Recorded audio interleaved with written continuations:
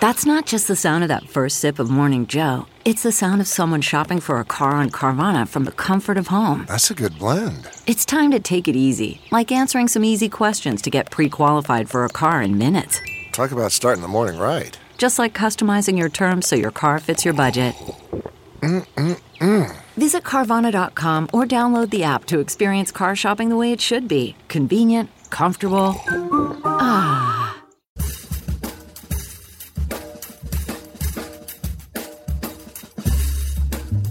Hello, friends. It's Matthew Zachary once more. Thank you for joining us today on this third and final installment of the BCSM podcast crossover right here on Out of Patience. Enjoy the show.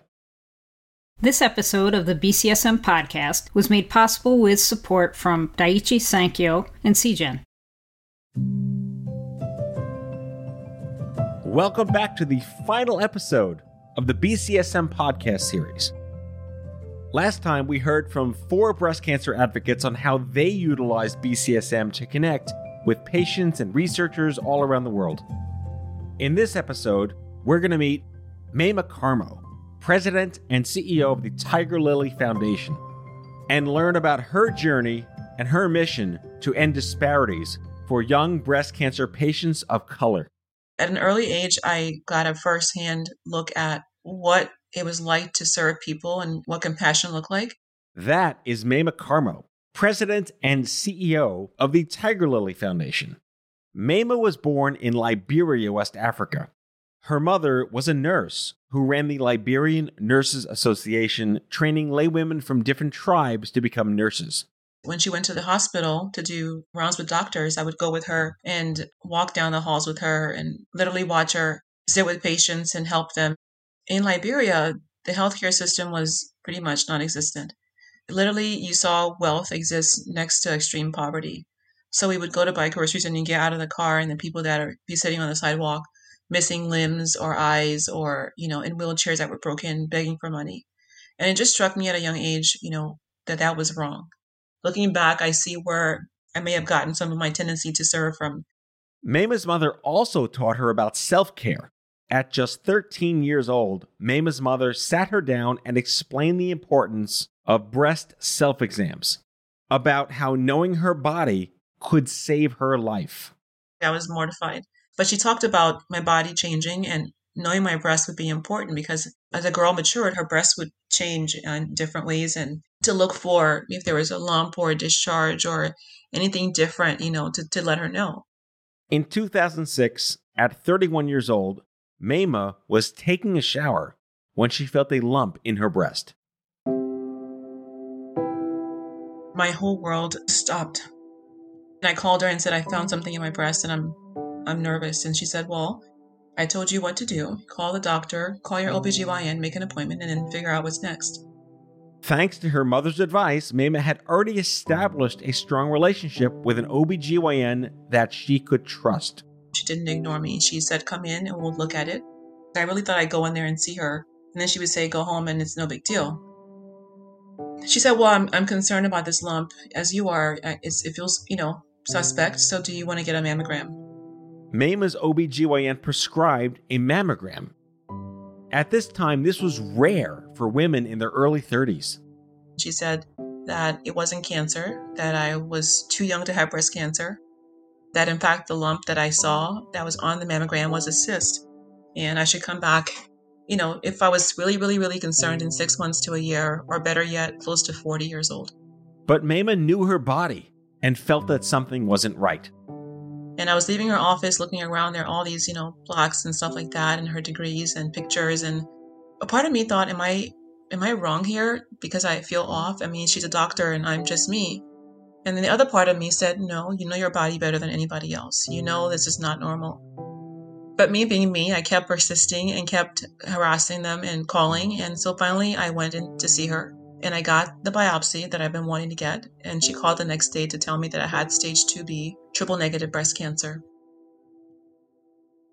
I was stunned because what came to mind for me was that I had done all the right things. I had eaten healthy, exercise. I didn't smoke. I had no history in my family. I had done my breast examinations. I had gone to see my doctor. I had asked for a screening. and seeing a surgeon. So I had done more than enough things that I was supposed to have been doing per the standard of care at my age. And yet, if I hadn't pushed for the biopsy, I would have been diagnosed at a later stage, and I could have died.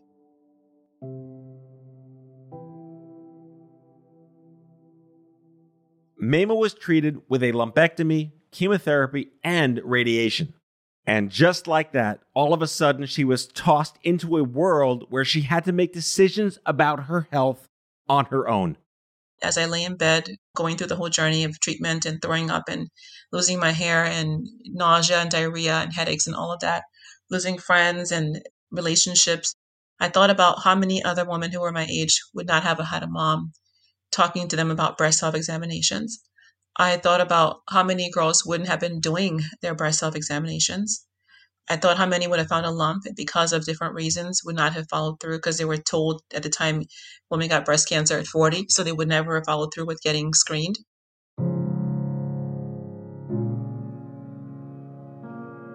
How many women who were younger would not have had a physician that was a friend or that a trusted provider partner?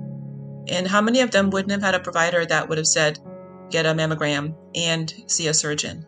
And how many would go get a mammogram and be turned away because they were too young and they were underinsured or not insured at all?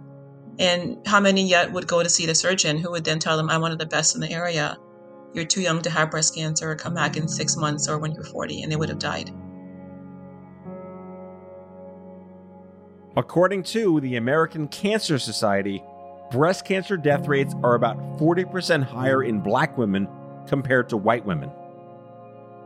Black women are also twice as likely as women of any other racial or ethnic group in the U.S. to be diagnosed with triple-negative breast cancer. Breast cancer incidence rates are also higher among Black women under 45. And so I felt a sense of responsibility that I couldn't go back to my life as it was before. One day I was again in the shower crying, bald and just terrified. I made a promise to God that if I survived, I would give my life and my time to make a difference in the world for women who are younger in the breast cancer space, and that's when I began Tiger Lily Foundation. The Tiger Lily Foundation is a global organization that works to educate, advocate for, and empower young women of all backgrounds through their breast cancer journey. Many of the foundation's programs incorporate holistic health, wellness, and prevention. Mayma's new purpose was to end the challenges around young Black women who were becoming metastatic and women who were facing barriers because of their skin color. The challenge now was where to go with it. Mayma began to approach funders, but was often dismissed. People I would talk to would say that your vision's too big. People are already doing this work and there's no need for you to do all this. And I would get dismissed. People wouldn't fund me. And then I began to get irritated and angry and annoyed because I knew that whenever I went to speak someplace at a health fair or, people would ask me to speak on the Hill or in the media, I never would see women who looked like me.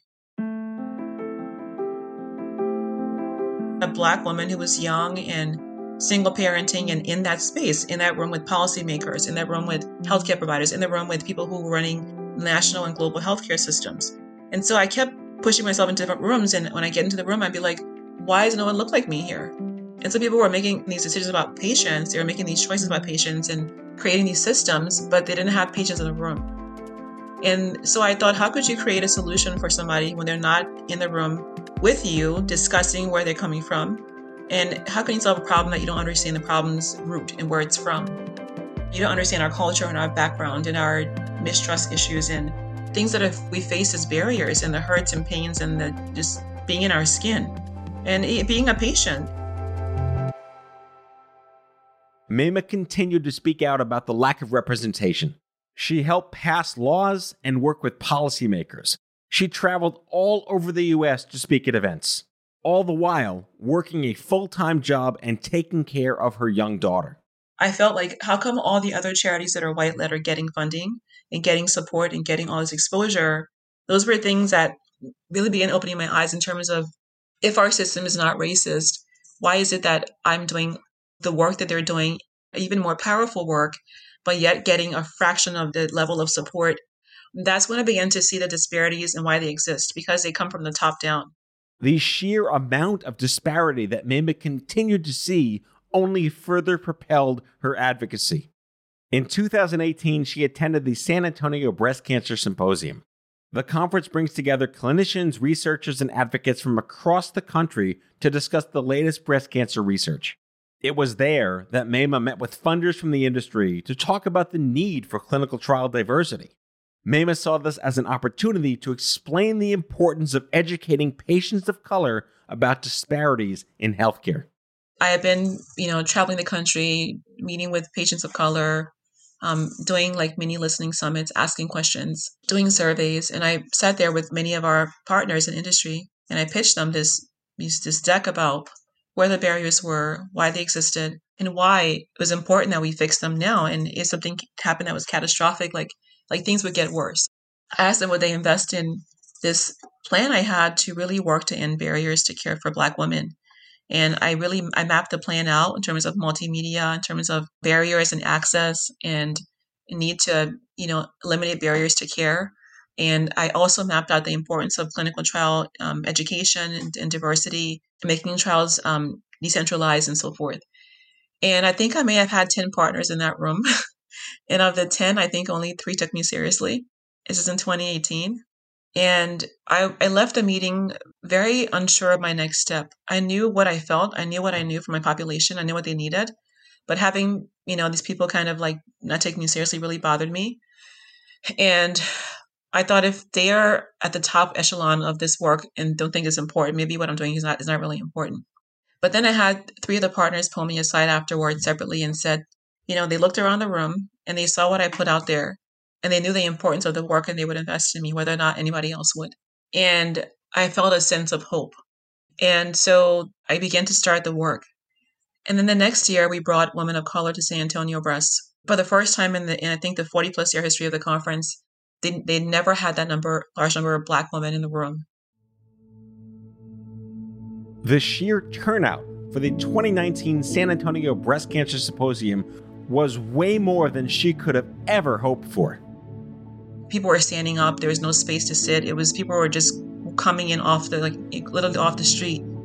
I've been doing this work for almost 13 years at the time, or 12 years, and saying the same things and pushing this thing up the hill.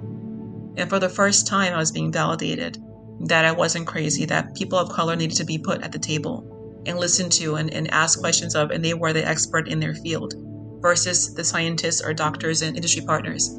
There were patients there for the first time meeting a scientist, meeting another Black woman that had breast cancer, or meeting a Black person who was metastatic like them, or meeting a Black leader of a nonprofit that was national, and seeing what was possible. And they were having conversations that they never had before, people they couldn't talk to before. It was this massive, in this nirvana of a new space that never had existed. And then we had patients going to the poster sessions, learning about the science of breast cancer, asking questions of scientists, debating, giving their ideas. It was just a magical time. So I think that was one of the things that really impacted me, to see that the barriers that were in place for even myself and to push for these women and bring them to the table. That was when it began to gel, and I began to know that in my gut, okay, my gut's not wrong. I'm on the right track. Mayma founded the Tiger Lily Foundation in June of 2006, and almost a year later, Twitter rose to popularity. When I got on Twitter, it was like a whole new world. Because, I'm a talker. I can't answer a question in less than 5 minutes. So I'm like, how am I going to type a sentence in 140 characters, is it? But I began to realize the potential. People are on Twitter who are, politicians, policymakers, people in the healthcare space. And I saw a whole new world open up before me, because I'm about getting shit done. My goal was to figure out a platform that fit me, that could amplify my voice and get my voice out there to a large number of people. And I began just talking and expressing my feelings and sharing who I was on Twitter, and not just being a cancer survivor, but just being a person, right? I mean, being me and being different. And at some point I found BCSM and I thought, wow, these women are badass. They've kind of began their own shit right here. It's super cool. They didn't censor it. So to my earlier point, people would say whatever they wanted. They were inspiring. They were pissed off. They were sharing disease information. They were building a network. But you knew that wherever you were in the world, you can get on your freaking phone at 8 o'clock and express yourself until your heart's content. And people would be listening to you and sharing and so forth. I would get involved sometimes and I would chat. I got to know Alicia and I love what she built and she and Deanna and Jody, and it was just magical. BCSM is an online community that welcomes anyone affected by breast cancer. But Mayma found that there weren't many spaces for Black women to engage. So she began to build the online community that she felt was missing. And so as I built my social media platforms, and what social media is about, really learning what your voice is and learning your personality and how to express yourself as you are in each space and being your authentic self. And I feel like when I began to show the world who I was, my social media kind of blew up. Mayma reached out to Alicia in person. We had our San Antonio breast cancer event in 2019. It took the women of color to the symposium. I reached out to Alicia and I said, I love what you're doing and I love to collaborate. I think that there's a space to really focus on disparities within BCSM. And she said, I'm on it. I love it. Let's do it. And she was so generous to give me a platform, she and Deanna, to share about the San Antonio breast event we're having, the fireside chat we're having, and talk about that. It was so powerful seeing that we were talking about disparities in a way that was raw. It wasn't about, people don't want to listen to us. It was about, we're pissed off. Here are the barriers. Women of color are dying at 40% higher death rates. They have higher recurrences. They're not getting access to care. And here's how we can fix the problem. So we were talking about things in a raw fashion, the truth, the statistics, the facts, and then what we wanted to change in this space. Because it's all about not just complaining, but about transformation of systems, people, and ideas. It was really powerful going to the event, having us on BCSM that week before. I had an idea. I thought, we need to get these patients on this platform, because when I looked around, there were more patients who were non-Black on the platform talking with doctors and scientists and policymakers.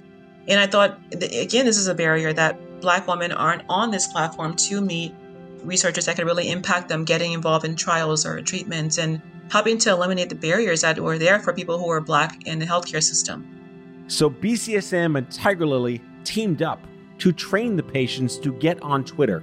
Some of them had never been on Twitter before. They were terrified, but they got on and we had a Twitter chat at the event.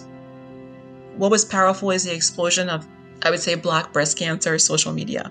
So for the first time, these women were on social media. There were tons of them, and they got their friends on, and we were talking about disparities, talking about barriers, talking about solutions, and people could hear the rawness of where they were living and where they were from and their experiences in firsthand on the same global digital stage as our partners in pharma. And so I think that's when we really saw the power of BCSM partnered with Tiger Lily and what we could do when it came to disparities.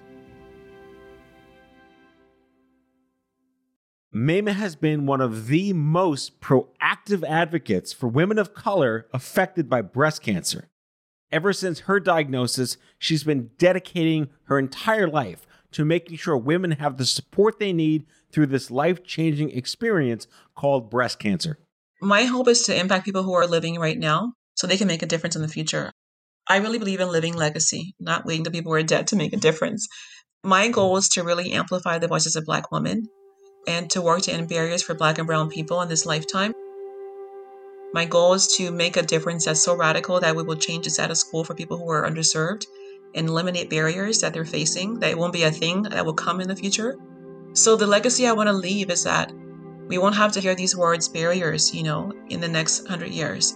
We won't have to hear the words health disparities in the next, in 100 years. We won't have to hear the words lack of representation in the next whatever amount of years. And so the legacy I want to leave is one of healing, not one of fixing the problem I want to be fixed already. I really want to see that we have eradicated all these barriers, that people are seen as human beings, not as by their skin color, and that you won't die because of where you live. Your zip code won't determine your lifestyle or lifespan, and that being Black shouldn't determine your right to live or die. So those are things I want to see, but most importantly is I really want to be able to have healthcare focus on what healthcare is meant to focus on, which is healing and not hurting people and not having people not be included because of their color, their skin in certain ways. So I hope that this work ends with us, this need to fix the problem ends with us, and that the next generation is thinking about healing and being whole and about living a full life that we all deserve to have.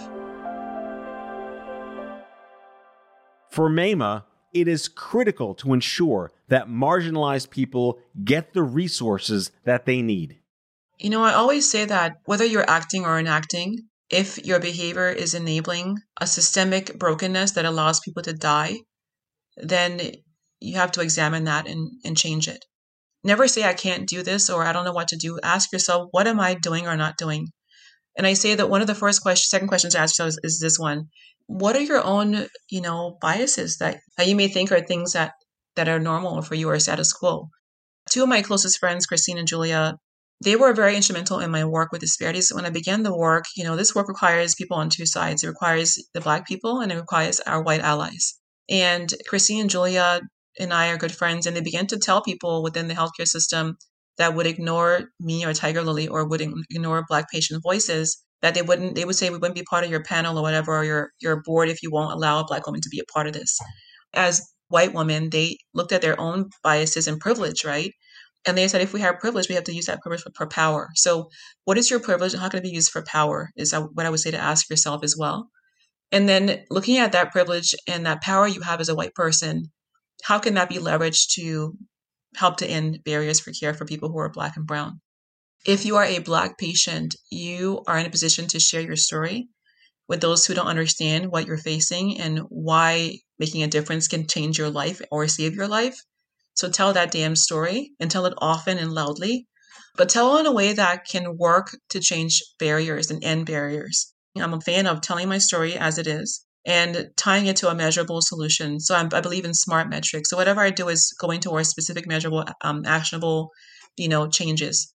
But if you are just a person in the world, white or Black, and wanting to know how you can make a difference, I would say you can think about where barriers are existing in this world in terms of healthcare, and how can you in your personal life, in your business life, in your spiritual life, in any aspect, make a difference to end a barrier.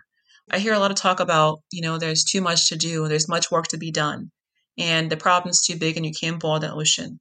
But if we each picked one thing to do and made that thing our thing, and you began to put that one thing in the world, it's amazing what can happen when that one thing begins to butterfly and become a flower and expand. And so don't ever underestimate the power of the ripple effect of the butterfly effect, and how your voice can change the people who are around you, who are your loved ones, your coworkers, and how you can make that difference. And so use your voice, take action, don't wait, and don't look at who's doing it or who's not doing the work. It's really about us and about you making a difference in the world and starting now. Over the course of this series, we've covered many resources, from BCSM, GRASP, and Tiger Lily, just to name a few. These efforts were started by women from all different walks of life, different backgrounds, different drives, different focuses, different motivations, but all with the same end goal. Let's make breast cancer suck less together. With the power of social media, people are rising up to advocate for their unique experiences and diagnoses. There are various types of rare breast cancers, like inflammatory breast cancer and male breast cancer, that are finding community online. Healthcare as we know it is changing for the better as our voices as advocates grow louder and louder together. If you take anything away from these women's stories, it's that when you feel that you're advocating for yourself but not being heard, know that you are not alone. That you can create a space where you and people like you can and will feel heard. We all have a voice. Where will yours take you?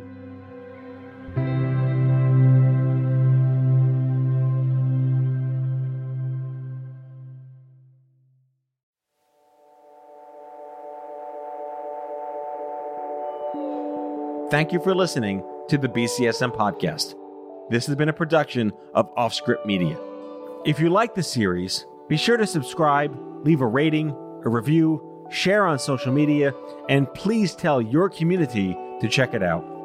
Your voice matters, and we'd love to hear your thoughts and feedback about this series. So call us at 855-AUDIO-66, that's 855-283-4666, and leave us a good old-fashioned voicemail with your comments. We can't wait to hear from you. And don't forget to join the BCSM Weekly Tweet Chat live every Monday at 9 p.m. Eastern on Twitter. The BCSM podcast is a product of Offscript Media. Our executive producers are Brianna Seeley and me, Matthew Zachary. Our contributing producers are Alicia Staley and Dr. Deanna Atai. Andrew McDowell is our senior producer. It is recorded, mixed, and edited by Brianna Seeley. For advertising and media inquiries, email media@offscript.com. For more information, visit offscript.com.